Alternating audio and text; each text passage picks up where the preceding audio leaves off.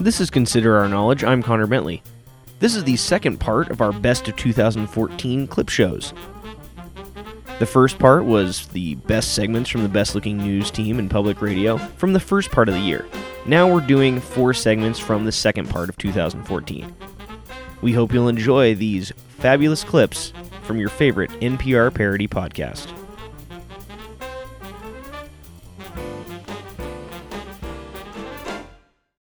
Support for Consider Our Knowledge comes from the Luis Suarez Foundation, committed to helping and supporting the victims of compulsive biters.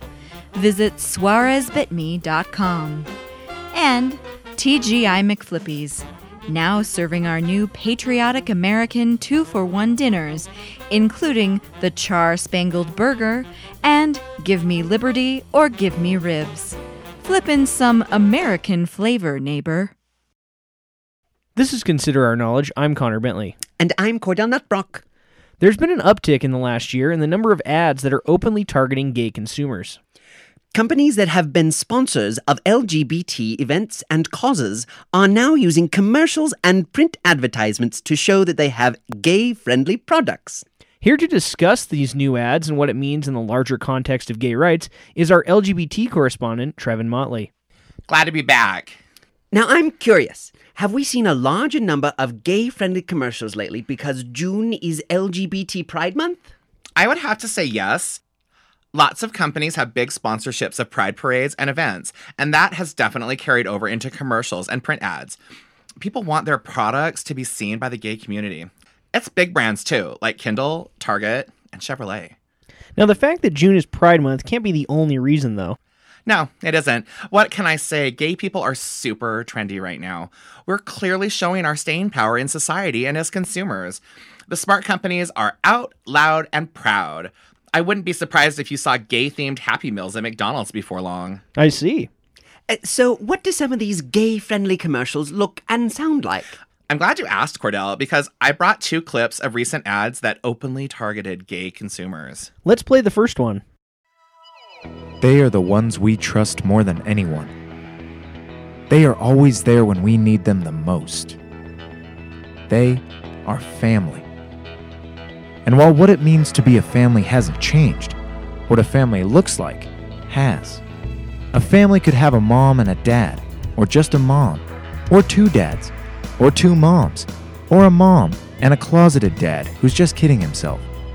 But no matter what, every family can appreciate the brand new Chevrolet Traverse, the perfect car for a traditional family, and a pretty good car for a same-sex parent family.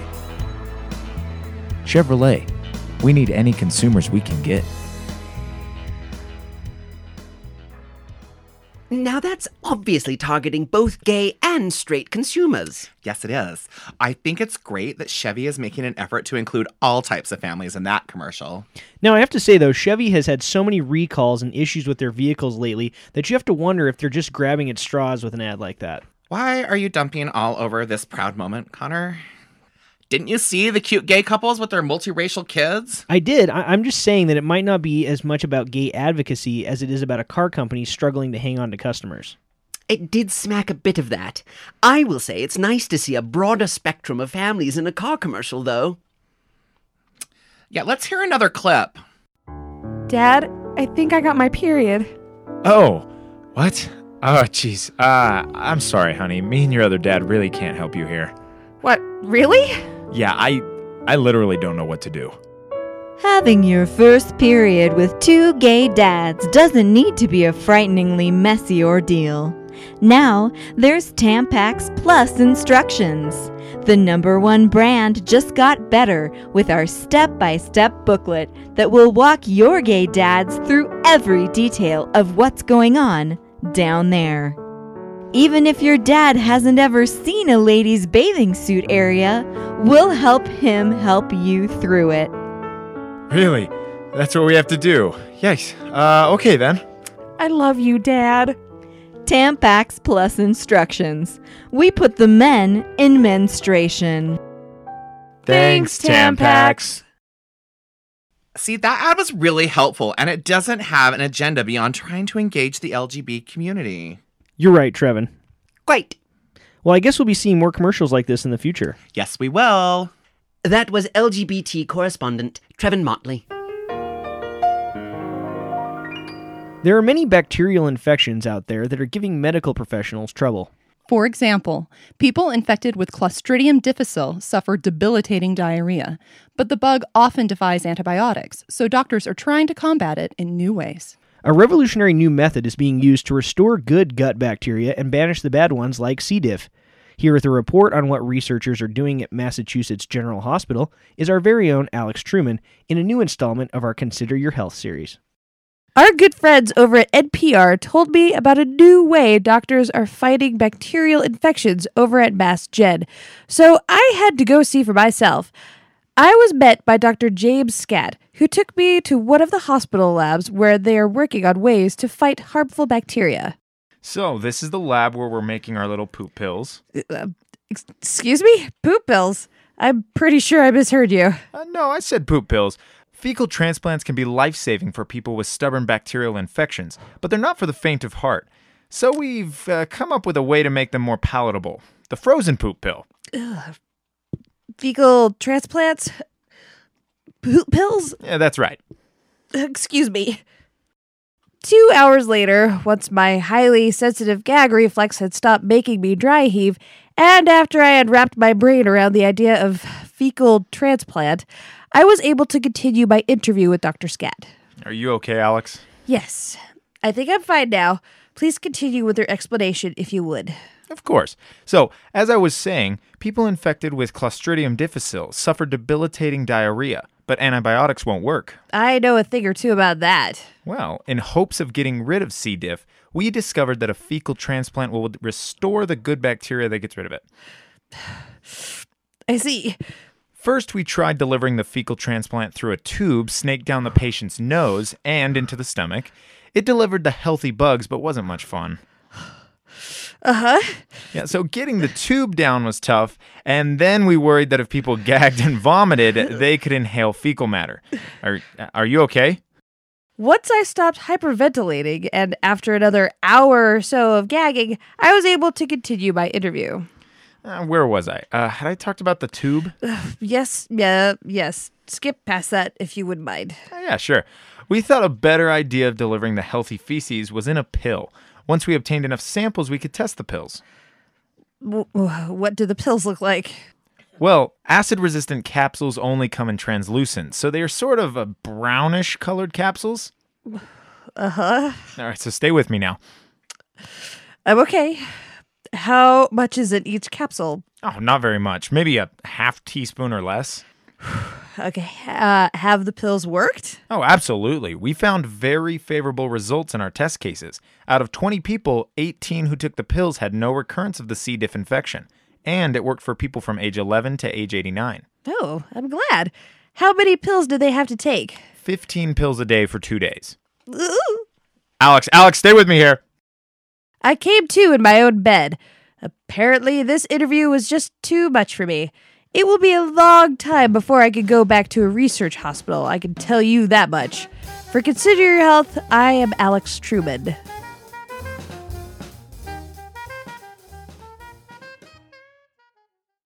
Very few people have made a bigger impression on the world of musical theater than Fanny Carmichael. With a talent that rivaled the greats like Carol Channing and Liza Minnelli, Fanny Carmichael was set to become one of the all-time greats. But financial mismanagement and an addiction to prescription cough drops left her life and voice in a shambles. Now at age 67, she's making a comeback with a series of cabaret shows and a new album. I sat down with Miss Carmichael and her husband and manager, Hugh Duckworth, at their apartment in New York. Miss Carmichael, thank you so much for joining us today. It's my pleasure, darling. So, what's prompting this comeback?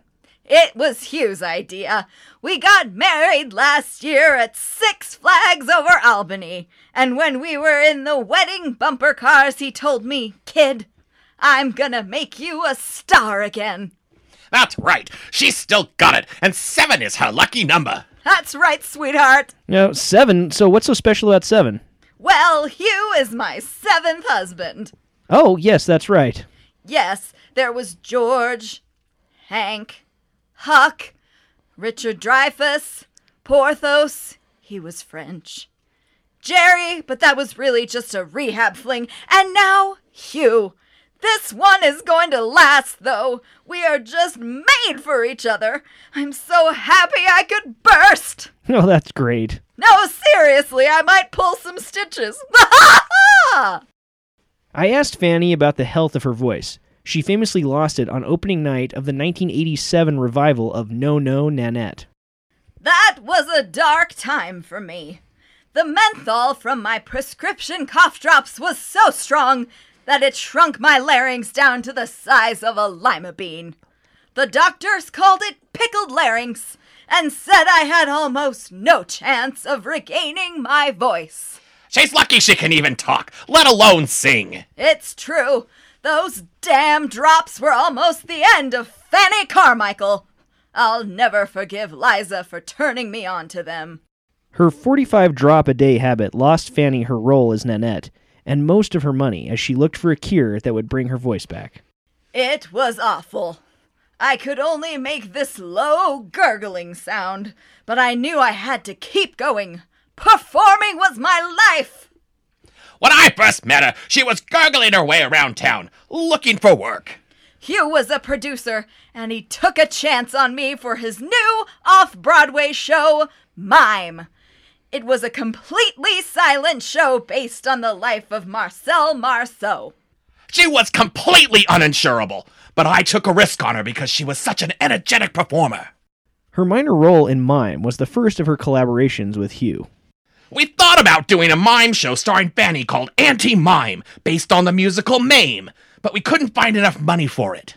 Then in 2002, I got a call from my doctor that said my larynx was starting to heal itself. So you went almost 20 years without being able to do anything but gurgle. Yes, it was a miracle! I started being able to whisper, and by 2007 I could talk normally. And now she won't shut up! Oh, you! Fanny's return to singing is not a sure thing, but she's taking it one day at a time. I still have bad days, and I have to be careful, but my voice is really very strong. I'll say it is! She's gonna blow people away! So are you nervous about this tour? A little, but there's little Fanny Carmichaels all over the world who need to know that their dreams can come true if you work hard and believe in yourself. Fanny Carmichael's new CD, Kiss My Fanny, is due out in August, and her tour, A Whole Lot of Fanny, will begin in Albany, New York in September.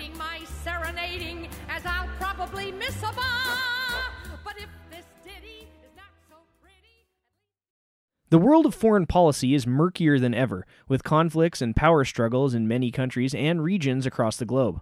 Few people have any real solutions to the problems in Ukraine and in the Middle East because of how complex they are. A new book by former Secretary of State Henry Kissinger addresses the state of current world affairs and gives them a historical context. Dinah was fortunate enough to sit down with Dr. Kissinger, who despite his 91 years is still sharp and articulate when discussing the idea of order in world affairs. Here's Dinah's chat with Henry Kissinger. Dr. Kissinger, thank you for joining us on Consider Our Knowledge. You're very welcome, Dinah. It is a pleasure to talk with you today. So, in your new book, World Order, your narrative stretches from China under the emperors, Rome surrounded by barbarians, and Islam encircled by infidels, to the treaties of Europe and the pivotal positions of Russia and Iran. It is a very interesting read, and it has huge implications for the current state of foreign affairs. Indeed it does. I am very proud of the book, and it relies on history to help contextualize the current problems that we face. I'm sure you've heard this a lot lately, but why did you decide to make World Order a pop-up book? Oh, I have always been a fan of pop-up books, and I have been toying with the idea for many years. My account of the Paris Peace Accords was almost going to be a pop-up, but I changed my mind at the last minute. I finally felt that the time was right, because the intelligence of the average person has dropped so low because of the YouTube and the tweeting that a pop-up book is the only way they can possibly grasp the concepts I outline. I see. Now, it is a very long pop-up book at over 500 pages. Yes, it actually holds 2 world records for longest pop-up book and most pull tabs on one page. Yes, the page you're talking about is in the section of the book covering the conflict between Israel and Palestine.